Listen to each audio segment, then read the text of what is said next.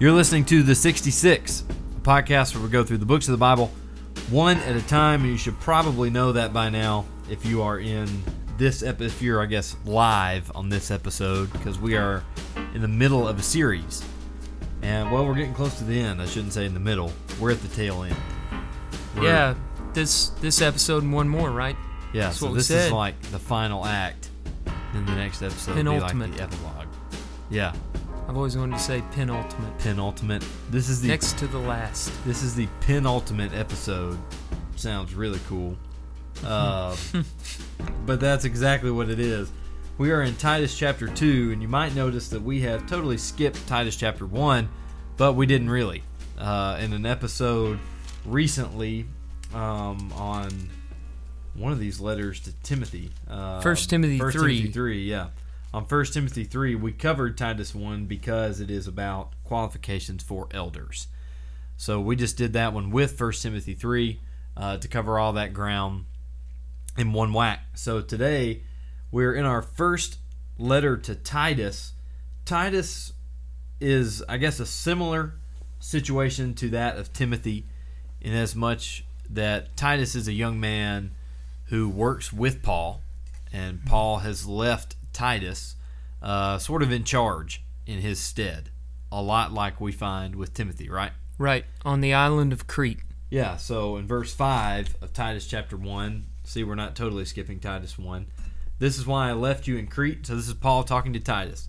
This is why I left you in Crete, so that you might put what remained into order, and to appoint elders in every town as I directed you. So there is the job of Titus. He's putting everything in order, and he's going around Crete to every town, appointing elders in all those local congregations.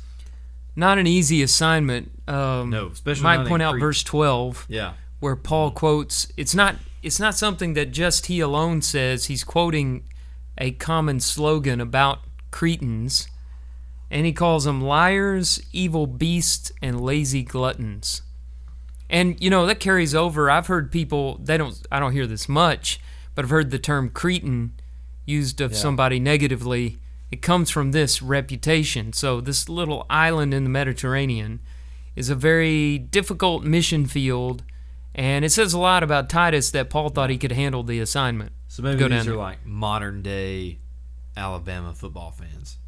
No comment, just... No comment. Just let you own that statement. That should be some fuel for conversation. It's A. Kingsley at arcoc.com. Okay, moving on. So we are in chapter 2, where we're basically going to find, and Drew, I'm not 100% sure how you have outlined it. Drew's got our outline for today. But it's basically like a list of teachings for different people, right? Or at least right. I mean, it's kind of like chapter 1. Titus is a lot like just an instruction manual for preachers. In the letters to Timothy, there was a lot about the finesse of a preacher. That's not the good word. That's not the right word. But there was a lot about how to do preaching. Yeah. And this is more like what you should preach. And he starts with the eldership, and that takes a lot of time as he goes through the qualifications that Titus needs to look for. But then he gets a lot more succinct in chapter 2, so that he goes through the demographics of the congregations that he'll find in Crete and addresses each one, starting out in verse 1 saying that, you know, you should teach what accords with sound doctrine, which means healthy teaching. And then he goes through this list of different demographics that Titus can expect to find in his congregation, and we can find these or forms of these in our own congregations, which makes this a very applicable chapter, very relevant chapter to study. He starts with older men, saying older men, verse 2, are to be sober-minded, dignified, self-controlled, sound in faith, in love, and in steadfastness. So if you wanted to outline that verse, basically he first gives characteristics that are fitting for seniors, and then characteristics that are fitting for Christians. And by that I mean the characteristics that are fitting for elderly members in particular are that they be sober-minded, dignified, and self-controlled. And I feel like those terms are pretty self-explanatory. I think it's funny that almost like the older somebody gets, the less we require that of them. Maybe that's good for apply, but it's almost like the older someone gets, you're like, they can say what they want. They're old. Well, yeah, we make jokes about, that kind of thing. But that's the opposite of what Titus is asking for, or what Paul's asking. Yeah, and there's also this sense that we'll get to an age where we don't have to work anymore at being a Christian or being a good person. And that's simply not true. I mean, I love how attention is given to the older demographic here to say, look, your work is not done. You haven't reached perfection. And to me, that's a positive note. The thought that I can continue to grow means that God still has a lot for me in my future. Yeah, it's funny. So, one of those is the same thing.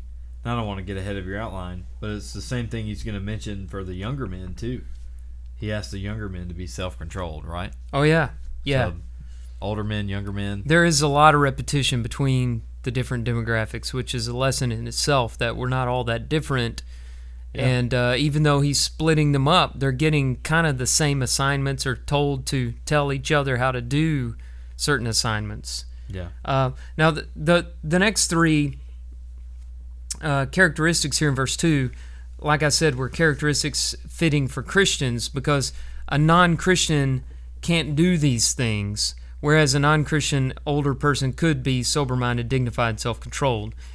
For the older Christians, they are to be sound in faith, sound in love, and sound in steadfastness. Those are particularly Christian attributes that need to be seen in the lives of older men. That's verse 2. Now he moves from there to the older women, and this is verses 3 and following. And what you have here in Greek grammar is called a chiasm. Do you know what a chiasm is? The letter chi kind of looks like an X, and it's a description for wording where the lines kind of cross each other, intersect each other. Mm-hmm. The best way that I could put it is the first and the last items on the list for older women are positive, and the two in the middle are negative. And so it's kind of like you have a positive, and a positive. It's just kind of the second half is in reverse order. Yeah. And you may have to look at it in your Bible to really get what I'm talking about, but that's called a chiasm, which is kind of interesting. It kind of shows how much thought Paul put into the way that he listed this. And, maybe it was written in this way to help people remember these things because it's kind of a poetical device. And sometimes poetry is teaching is given in poetry to help people remember it. Yeah. At any rate, here's what it is. Number 1, he calls for reverence. Older women likewise are to be reverent in behavior. That's not just in worship, but in their behavior in life, showing submission where women are called upon to show submission. Number 2, he calls for restraint. Now, this is the first negative. Not slanderers, so restrain your tongue. Number 3, he calls for sobriety. Another negative. Not slaves to much wine. And then, as I said, he ends on a positive. They are to teach what is good. So reverence, restraint, sobriety, and instruction. Now, I could stop right here and say, okay, we're going to a third category, which we kind of are, the category of younger women, but it's tied into the older women because he lands the last request of older women on instruction. And so he's doing two things. He's given Timothy a list of things that the younger women are to be taught. But I think it's very important to point out that he's saying that you ought to teach the older women to teach the younger women these things. And that's something that we miss many, many times, that a lot of this instruction should be coming not directly from the preacher or elders or male teachers, but from the older women. I'm not saying it's wrong for a preacher to preach these things to younger women in the assembly or whatever, but I'm saying that should be done in coordination with the influence and teaching and example of the older women, which has more of an impact because they know what the younger women are going through. Right. Whereas the men don't necessarily know what it feels like to be expected to do these things. So, okay, what is it that they are to teach what is good?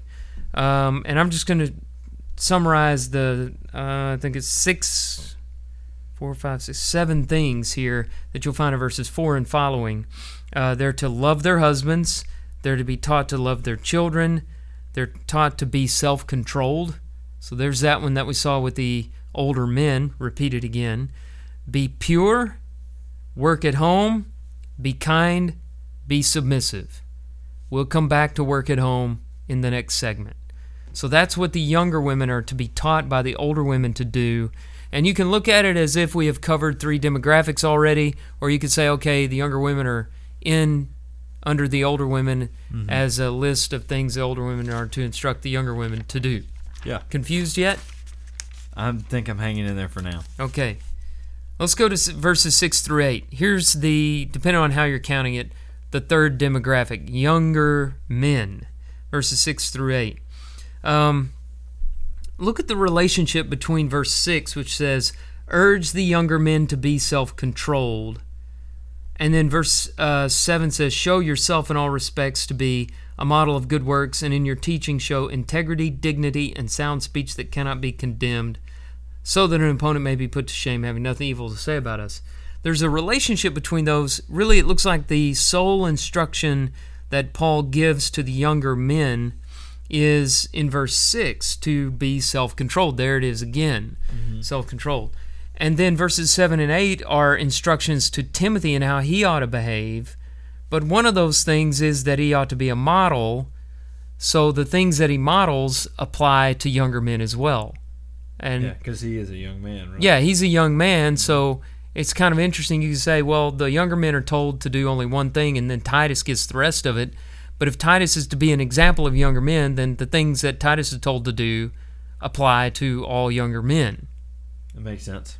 Yeah, sure does. Thank you. I'm still with you for now. So the instructions to the older men, well, so let's start with the way that Titus is to deliver these things. In that we saw him, Paul told him, verse 7, show yourself in all respects to be a model. So it's important for Titus and all preachers and teachers to practice what they preach. Be an example in what you teach.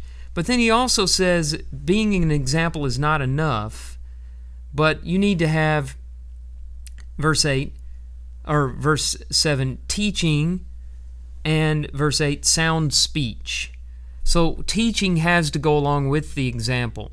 The example may show the outward behavior, but these young men have to know the thoughts. Their thinking has to be shaped, and that can only be done through teaching. Behavior can often be misunderstood. Right. The motives have to be planted into the heart by teaching. So Titus is told that in your delivery be an example and be a teacher, both of those things together. So that's how this information is to be delivered to the young men. Now here are the qualities that he promotes. We already mentioned self-control, verse 6. And then what is Timothy to model? He is to model 2 things here. He's to model good works, which is a major theme of the book of Titus. I mean, we have the good works here in verse 7, and then in verse 14 he says that Jesus gave himself for us to redeem us from all lawlessness and to purify for himself a people for his own possession who are zealous for good works. Chapter 3, verse 1, remind them to be ready for every good work. Chapter 3, verse 8, those who believed in God may be careful to devote themselves to good works. Chapter 3, verse 14, let our people learn to devote themselves to good works. Yeah. This is a little letter to have that many commands to do good works. Major theme in this book. Man, I think I messed up on my... okay, so for our pew packers, how we're going through the New Testament? Right.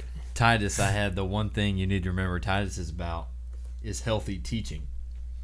Well, that's not bad. I mean, because verse 1 of chapter 2, sound doctrine. Oh, now we've I'm already. Thinking I should have made it good works. Well, but sound teaching, sound doctrine has to do with reminds you of Titus and preaching and. Yeah. So we don't have to change our memory card for. Nah, don't be so hard on yourself. Okay, good. We won't change the memory card. Give yourself a break from time to time. Sorry, I just derailed your. No, it's okay. I need to catch my breath. All right, so we're zealous for good works. Right, that's the second quality for young men. The first being self-control, the second being good works. The third is teaching. Now, correct me if I'm wrong, Andrew. I see him telling Timothy to tell other young men to teach. Yeah. He says, be a model of good works, and in your teaching, show them integrity, dignity, and sound speech that cannot be condemned. Now, maybe he's just telling him, those things, integrity, dignity, and sound speech. But I think what he's saying is model the kind of teaching that is characterized by integrity, dignity, and sound speech. Yeah. You understand? I don't know. It reminds me of something that we read, and I was looking for it. I think it's here in 2 Timothy 2. What you have heard, this is verse 2. What you have heard from me in the presence of many witnesses, entrust to faithful men who will be able to teach others also. So it's kind of the same thing. He's already told Timothy this. To make sure others can teach. A preacher has to spend some time mentoring new preachers. Otherwise, the truth is lost on the next generation.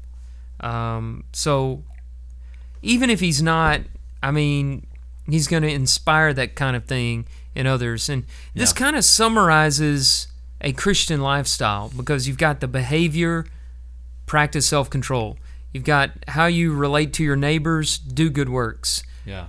How are you in speech? You teach with integrity, dignity, and sound speech. And in such a way, I really love this verse 8. And this is one of those verses that has...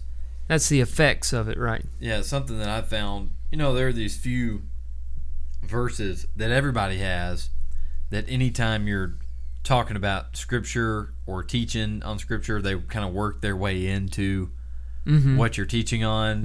And so you're amazed at how it applies to like everything that you've ever thought of. Yeah. This is one of those for me. It's really striking to me that not only does he say, show integrity and dignity, so hold fast to the word and make sure you stick to it. But he also says, teach it in such a way that your opponent won't have anything negative to say about you when you're done. It reminds me, we did a podcast a long time ago on Daniel. Or it wasn't a long time ago, that was pretty recently. It was right before we started this series. Yeah, and so it seems like a long time ago. Goodness, it was before the summer. The only bad thing that they could find negative to say about Daniel was basically that he served God. They didn't have any legitimate claims against Daniel. They just had to say, look, if we're going to find something wrong with Daniel, the only thing we're going to find is going to be in relation to the law of his God. Mm-hmm. So this kind of reminds me of that, to where the only thing... So even in your teaching, the only thing negative that people can say about you is basically they're saying something negative about Scripture, not so much about you. Mm-hmm. So that's more for apply, but that just has always really struck me. Well, that attitude of integrity, dignity, and sound or healthy speech, we, men in particular, but all Christians, need to revisit that over and over and over again, because we're tempted to not use integrity.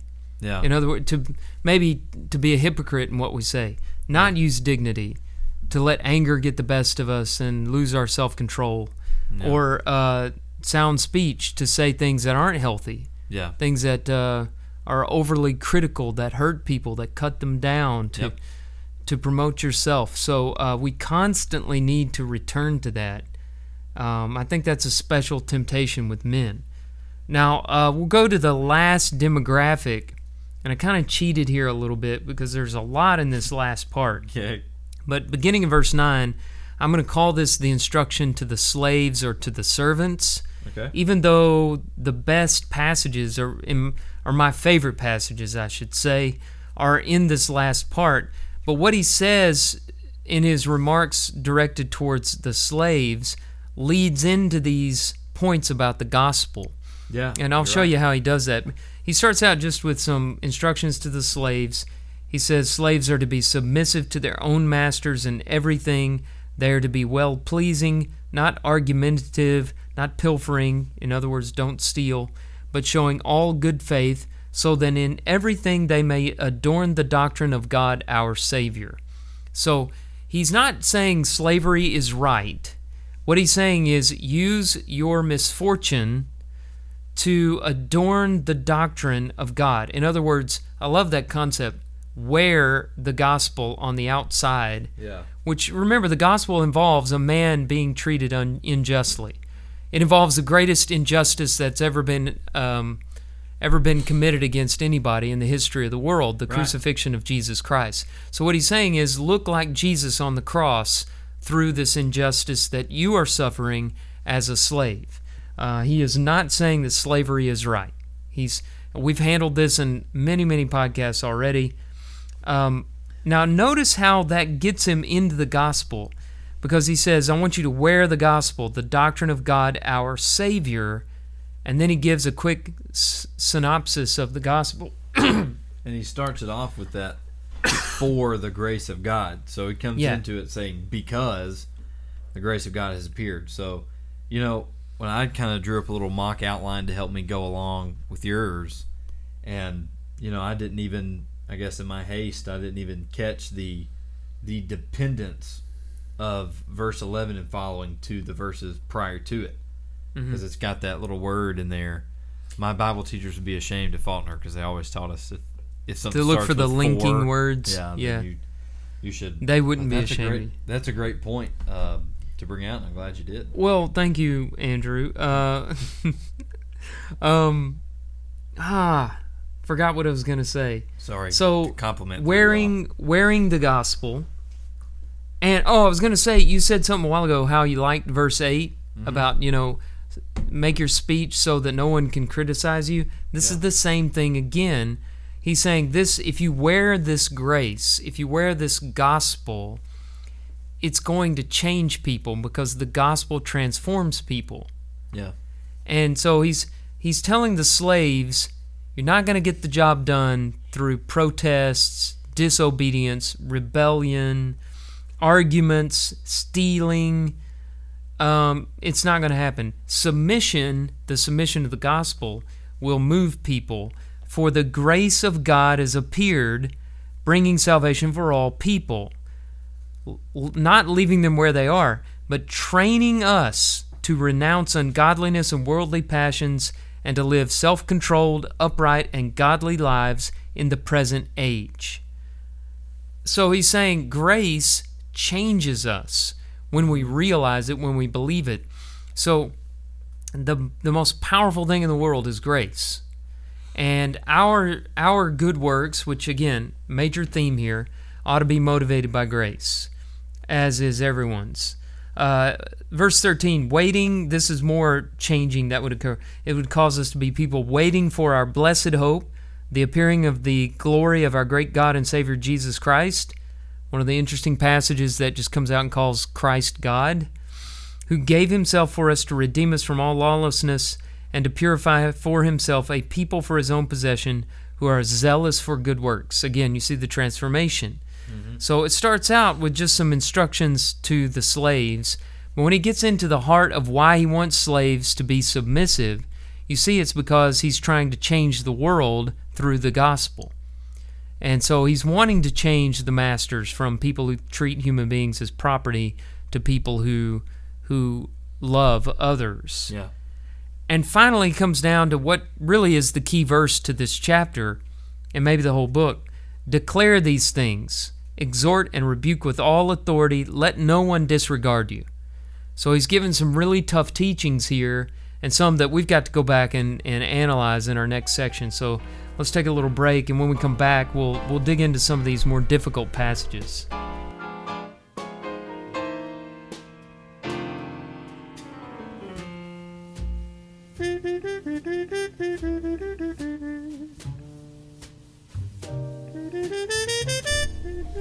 All right, so Paul, has this reputation, so some say, of being backward when it comes to the roles of men and women.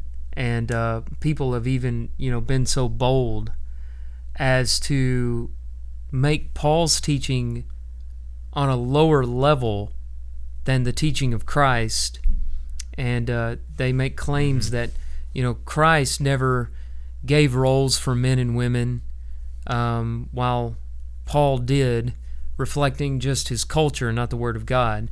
That ignores the fact that, Christ and Paul got their teaching from the same source, the Spirit, from the source of the ultimate source, the Father. And, if we had time, we would go into some passages that teach that. You can look at John 14:10, where Jesus says he got it from the Father through the Spirit. And then you can go to 1 Corinthians 2, where Paul says the same thing. So according to the Bible, where you can believe the Bible or not, the Bible says that Paul and Jesus got their information from the same place. And Paul's teaching is meant to elaborate on the teachings of Christ. And so he does in this way. And he does speak very plainly about different roles for men and women. And one of the things that might have surprised our listeners, maybe not, was in verse 5, where he says that the older women ought to teach the younger women to be working at home. What's the King James translation? Keepers at home?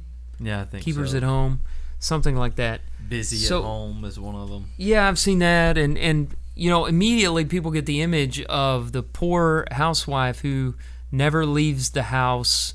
She's kind of like Cinderella. She's forced to do the manual labor at home and have her dress and her makeup ready when the man comes home, and get his slippers and robe for him as he reads the paper while she fixes dinner. And is that what we're looking at here when it says keepers at home?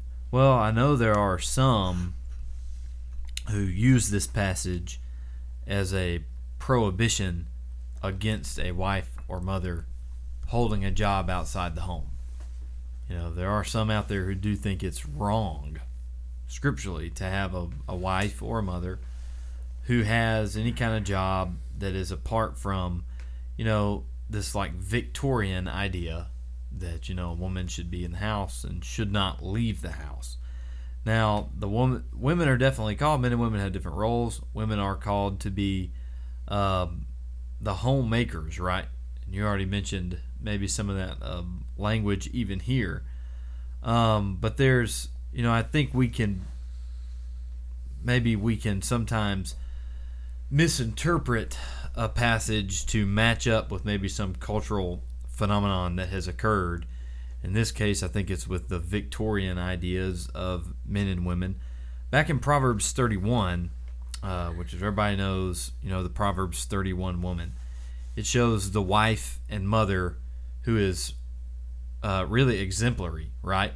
This is almost the ideal. Yeah, she's an excellent woman. You can find a virtuous woman. Yeah, she does a lot more than just, like you said, the poor woman who's stuck at home, basically just doing all the chores at home. The woman in Proverbs 31 is not just sitting around doing a bunch of chores. In verse 16 and 24, here's a couple things she does in Proverbs 31. She considers a field and buys it. She plants a vineyard. She makes linen garments and sells them, and supplies belts to the tradesmen. So a part of her taking care at home, a part of her keeping the home, sometimes it can mean doing things like we just mentioned, considering a field and buying it, planting a vineyard, making something and selling it. Well, I would say that a little differently. I don't think that's a part of her being a keeper at home or working at home. I think that's in addition to her working at home. Okay. Because I wouldn't say so. Some might misunderstand what you're saying and think, well, if I'm a housewife and I don't have a job, are you saying I'm disobeying Titus 2:5? And that's not what you're saying. Correct. You're just saying a woman can do that plus have a career. Yeah. And well, I'm glad you caught me on that. If she can't do both, then the Bible contradicts itself. And I was sitting here while you were doing that, I was trying to think, can I think of an example? And I'm probably missing somebody, but can I think of an example of a woman who's in the Old Testament or the New Testament who is just a housewife. And, I think of the virtuous woman. I think of Lydia. I think of, Tabitha. Maybe Tabitha was a housewife, but she seems to have been a woman who was very busy making clothing. Rachel or Leah. They probably, spent their time. I'm sure they had chores out amongst the fields, taking care of the livestock and stuff too, because it was just a busy time. And I've heard it said, I don't know if this, I've read it a few times, that I don't want to disregard women who are doing this, because I was raised by one, and I have a lot of respect for mothers who stay home. But the historical truth is that the housewife is like a 20th century development. It's not something that you see a lot of in ancient times. It depends. And it's hard to say, when you're talking about a nomadic lifestyle, it's hard to say. Yeah, that's true. They're living in tents. How much housekeeping was there to do? When families were big and there was a lot of work to be done out in the fields, everybody got involved. The whole family was together all day long, but they might have been out in the fields working. Another thing that developed in the 20th century that kind of helped create the housewife is the idea that father gets up, goes to work, goes away from home to work in the city, stays gone all day long, turns around and comes back. So it's not that, we just invented the housewife. We also invented the father who goes away to this place that the children and the mother can't go to and stays gone long periods of time and then comes back. Yeah. Life really changed in the Industrial Revolution. Before that, everything was farming and, other trades that could involve families working together. So now that we're in this world where people go away from the home to work, what do? Is it wrong for mom to go and do that just like dad's been doing for the last 100 years or so? And the answer is, it's not wrong, but it doesn't change the fact that women, mothers, are given the responsibility to work at home, to be workers at home. And we've talked a lot about working outside the home, so we got to spend a little time on their working at home and what that means. That doesn't mean that it doesn't mean they can't have a career. We've covered that. Mm-hmm. It doesn't mean that they're the only ones who are supposed to work at home. Guys, children. Right. And I think we should tie this in with 1 Timothy 5 that we covered in our podcast on Timothy. But in 1 Timothy 5, Paul is talking about younger widows, and he says in verse 14 that he would have them marry, bear children, manage their households, and give the adversary no occasion for slander. And we pointed out when we were talking about that chapter that the phrase manage their households literally translates out to be house despots, like rulers of the household. Yeah. And this is different from the authority and submission that's commanded like in head of the household. Ephesians 5 and other parts of the Bible. This just means whose responsibility is it to oversee the affairs of the household? That responsibility is given to women. They have a bit of authority there with the household and how things are to go. So they may divvy up the responsibilities and get the household chores and all the things that need to be done at home covered. They don't have to do all of them themselves. They're responsible for them. That doesn't mean they do them all. So dads need to pitch in whatever way that moms think they should do it. Yeah. And I don't know. I feel like I've said a lot of things that I may regret later, but this is how I'm reading this and seeing this, and reconciling it with the other passages in the Bible. Yeah. Well, I do appreciate you've drawn the distinction there between, men and women have different roles, and none's more. And I think this is important to recognize. One's not more important than the other. It's not as if, by saying this in Titus 2:5, women are to be working in the home in verse 4 and 5.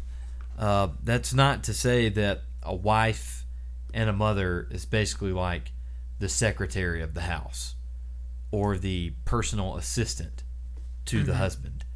And I think maybe a lot of the negativity that has been, I guess, directed at passages like this in Titus 2 come from maybe situations like that they have seen in the world, where maybe someone has taken a scripture like this and twisted it around to where, okay, well, the wife, the mother, you just stay at home and you get all the errands and the chores done at the house, and the men will handle the real stuff.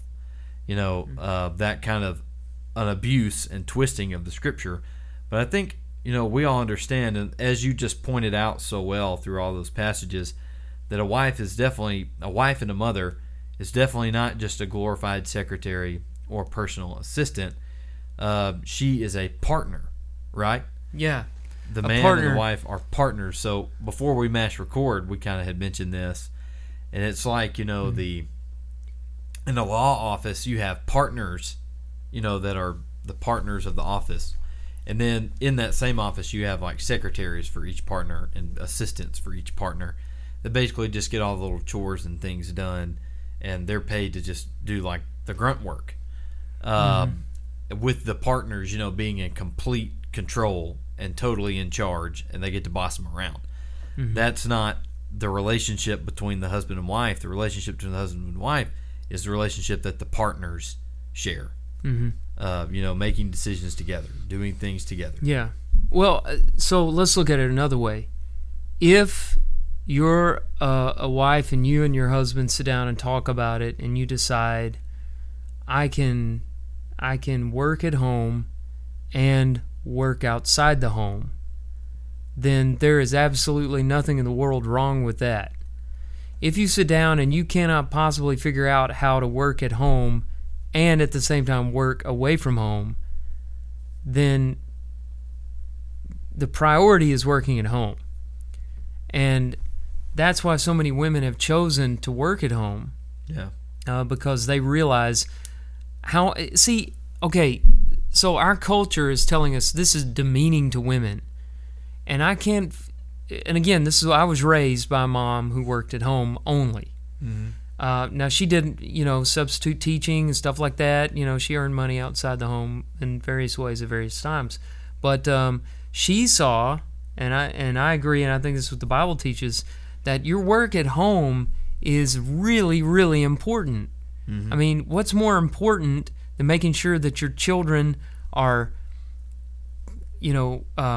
fed, clean, happy, given space to play, given time to learn at home, to make sure there's a place for your husband and children to come home to. Our culture has told us that it is a horrible thing for us to put that responsibility on women. Now, I've never heard anybody say it's a horrible thing to put that responsibility on men. I guess because they feel like men, have gotten away with something for hundreds of years, and it's time for them to. I think that men should pitch in at home, but I think they should do that as a part of the wife's plan for how we're going to have a happy, comfortable, suitable home for our children. If you don't have children, then for our marriage.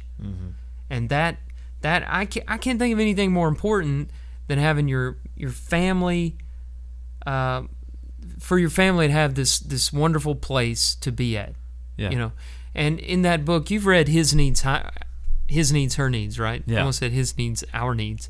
His Needs, Her Needs. In that book, there's the list of the 5 top needs for men and the 5 top needs for women. Yeah. And and it's not based on the Bible. It's just based on thousands of hours of counseling and notes that this counselor has taken. I think his name's Hartley. Is that right? William Hartley, something like that. And one of the needs of men, whether it's right, wrong, or indifferent, whether it's biblical or not, one of the top 5 needs that men list is Harley. Yes, Harley. Willard Harley. Willard Harley. I was Jr. close. One of the top 5 needs of men is domestic support. They say they need that, meaning they need that as a part of their marriage. Now, the world can say that's wrong The world can say men shouldn't be that way, but men are saying in the privacy of a counseling session, I'm not happy because when I come home, there's no domestic support. And again, domestic support does not mean doing it all. It means support. Now, the Bible teaches that women are over the household. That's what the Bible teaches. So they can sit down and say, listen, I need you to help me with this. This is the way I read it. My wife has every right to sit me down and say, look, I need you to help me. I need you to go get the groceries this week. I need you to pick up the kids over here. I need you to do this or that. I need some help with this. And we sit down as partners, like you said, and talk about it. All right. You got any more to say about that? I've said everything. Spent a lot of time on that. Sometimes it's better to say less and more. It's too late for that. Yeah. All right. Verse 15 is very interesting to me as a preacher because we're talking a lot in this series about preaching and what the job description of a preacher is. Our last episode on 2 Timothy chapter 4 is often considered the job description of a preacher. Well, Titus is told in Titus 2:15, declare these things, exhort and rebuke with all authority. Some passages say, preach with all authority. Let no one disregard you. So he's saying to the preacher, you have authority. And by the way, while there are passages like Hebrews 13:17 that say, obey them that have the rule over you, that's talking about elders, and other passages that speak of elders as overseers, Philippians 1:1, and others. This is the only passage that uses the word exousia, authority, for an officer of the church, for lack of a better term. And it's used not of the elder, but of the preacher. Yeah. So some have gotten really confused by this because of what I just said. Elders are called overseers. They rule over, obey them. We're told that. But it looks like maybe was Titus in a position of authority over the elders? Well, slow down. Okay, so there is an extreme position, in my opinion, that teaches a doctrine called evangelistic authority. All right, so evangelistic authority imagines this hierarchy in a local church of preacher over the elders and deacons and members. That is not what the Bible teaches.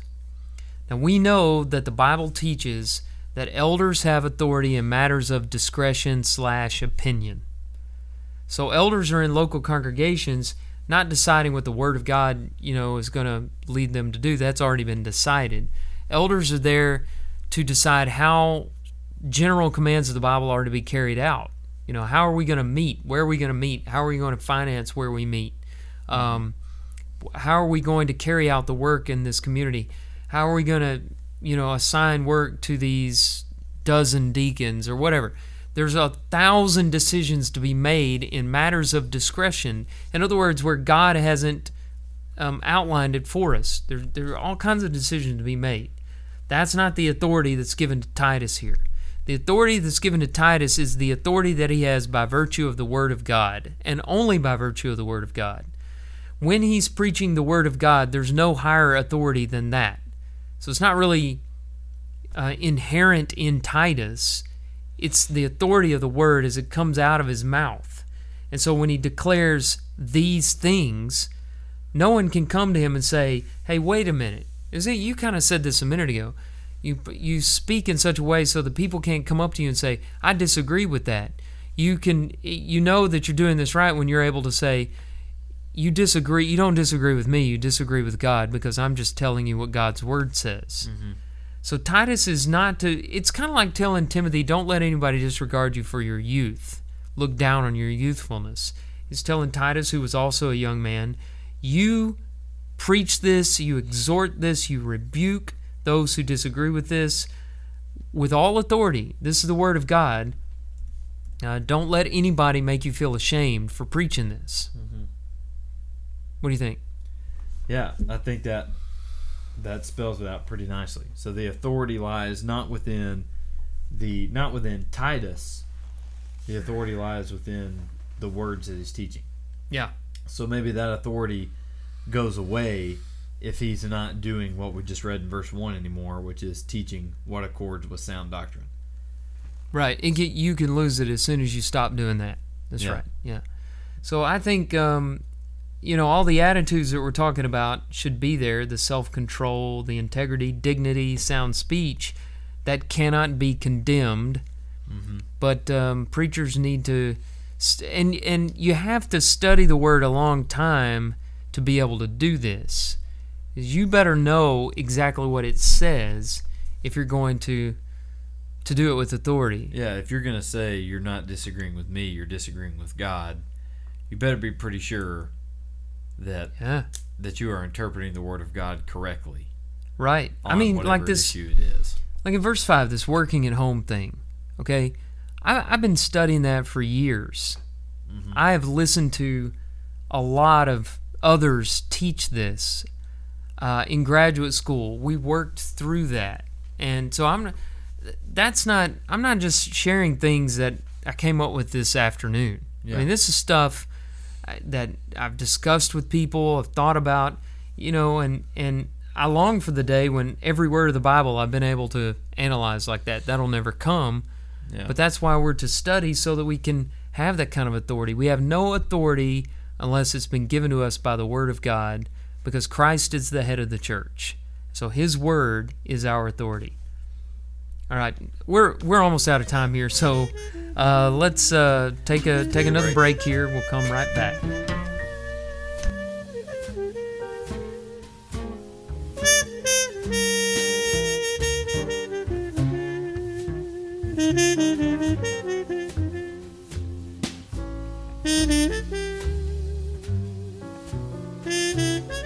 Okay, so we have just a few minutes left to apply some of the things from Titus 2, and there's so much here, but we just picked out 4.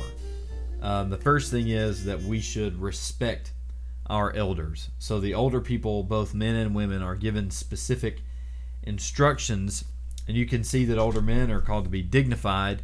Older women are also called to train the younger women, and this isn't spelled out here, but the older men, obviously, I think I don't think it's too much speculation at all to say that older men should also be training younger men in the things that they should be doing. He tells Titus here to be teaching the younger men to be self-controlled, so he's teaching his peers. So I would imagine that it would stand to reason that the older men should be teaching the younger men as well. And in order for that to work, the younger men and the younger women have to give their elders a certain level of respect, right? Yes. Yeah. They have to be willing to actually consider maybe the outlandish idea that maybe these folks that are so much older than you aren't as out of touch as you maybe thought they were originally. Yeah, I think more would be specified along that line if things were then as they are now. I think there was an embedded sentiment among Paul's original readers that older people are to be respected, and that I think we have more challenges to authority today than maybe they had back then, especially with regard to older people. We don't live in these big extended families anymore like they did. Yeah. And so I think that we should emphasize this point more today as a way of correcting some of the ideas that come into our minds through culture that, older people aren't to be, listened to. We need to respect them because they've got experience that you can't get in a book. You can't buy it at a store. I mean, you just get it the hard way by living a long time and gaining that kind of wisdom that you can't gain in a short period of time. Yeah, I do think it maybe needs to be said also that maybe just because a person is older does not, maybe doesn't make them sober-minded, dignified, self-controlled, sound in faith and love and steadfastness. Just because someone is advanced in age does not mean that they contain all those qualities. So there is there's definitely a call, just like Paul says to Titus, to Titus to remind the older men to stay this way, for the older women to likewise to be reverent in behavior. But then also there's responsibility, I guess, if we're talking about younger people respecting the elders. There's responsibility on both sides to the older people to demonstrate those qualities, and then for the younger people maybe to even give them the benefit of the doubt in any and every scenario based on their level of experience that they've been able to have. Right. All right. Well, so what do we got next? The next one is to teach and model. Mm-hmm. We're not talking about taking pictures here. We're talking about living out what you teach. And we have, I think it's pretty obvious and self-evident, the importance of, for a minister, but not only a minister, but for everybody. A minister, if he's going to stand up in the pulpit on a Sunday morning and say, hey, you don't need to drink. Drinking is bad. Then on the weekends, he's getting drunk. Maybe that teaching is not going to carry as much weight. Make somebody look insincere about what they're teaching. You've got to model what you teach, and he gives you some examples here. Be a model of good works, which is really a good catch-all for everything, but in your teaching to show integrity and dignity as well. So there's two sides of that coin. Right. Yeah. Anything Okay. to add to that, or are we moving on? We better move on. Oh, yeah, we're out of time. Third thing is grace produces good works. Now, this is yours. You should be doing this one. Well, you had a really good quote. I'll let you give your good quote. What I said was that good works do not produce grace. Grace produces good works. Yeah, that's very tweetable. Yeah, from verses 11 and 12. So the idea is you don't earn your way to heaven. You're not saved because of any works of merit that you have done, but the grace of God that brings salvation to all people does change you so that you do good works. Right. It's all about the motive behind good works. If your motive is, I'm better than other people, or I'm earning my way to heaven, or I'm doing works that will qualify me for heaven, then you're going to become self-righteous, overly critical of others, and competitive and jealous.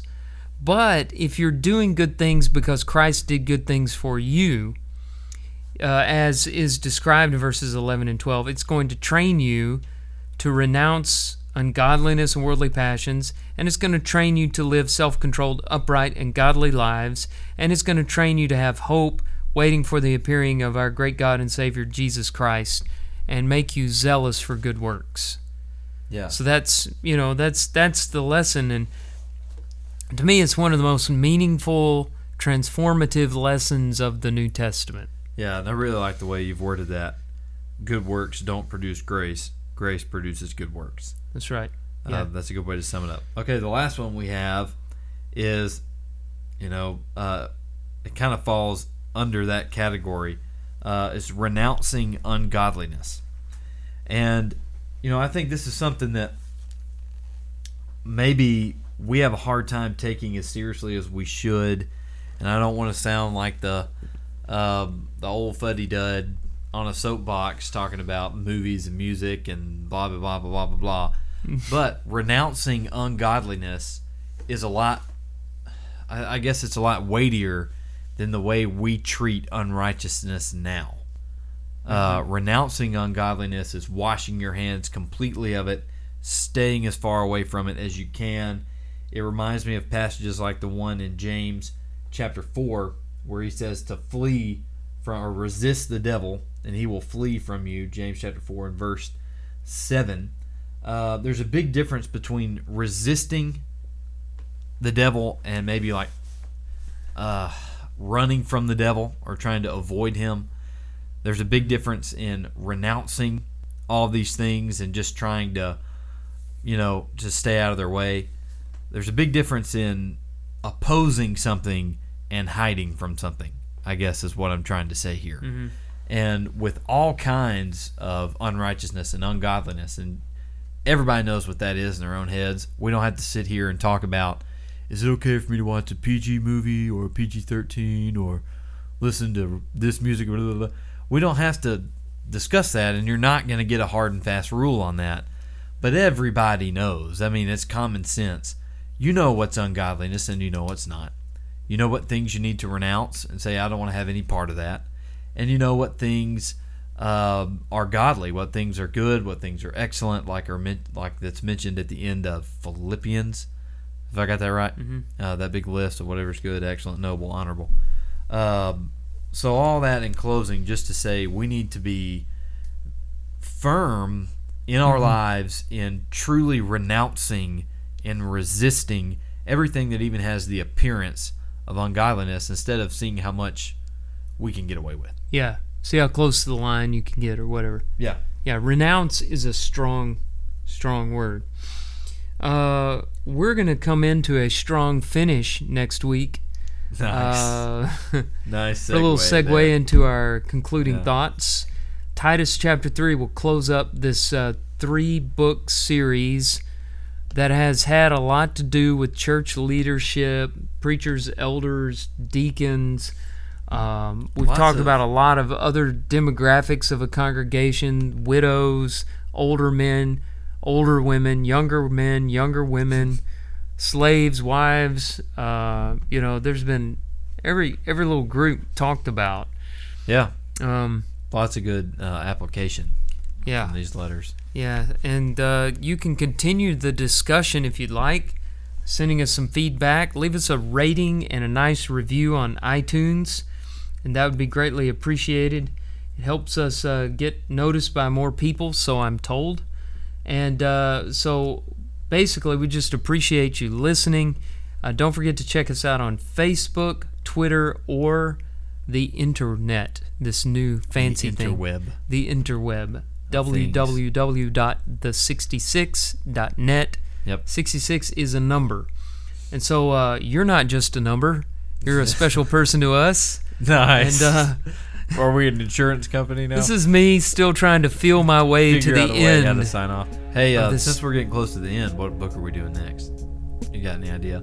That announced. Stay tuned for that announcement next time.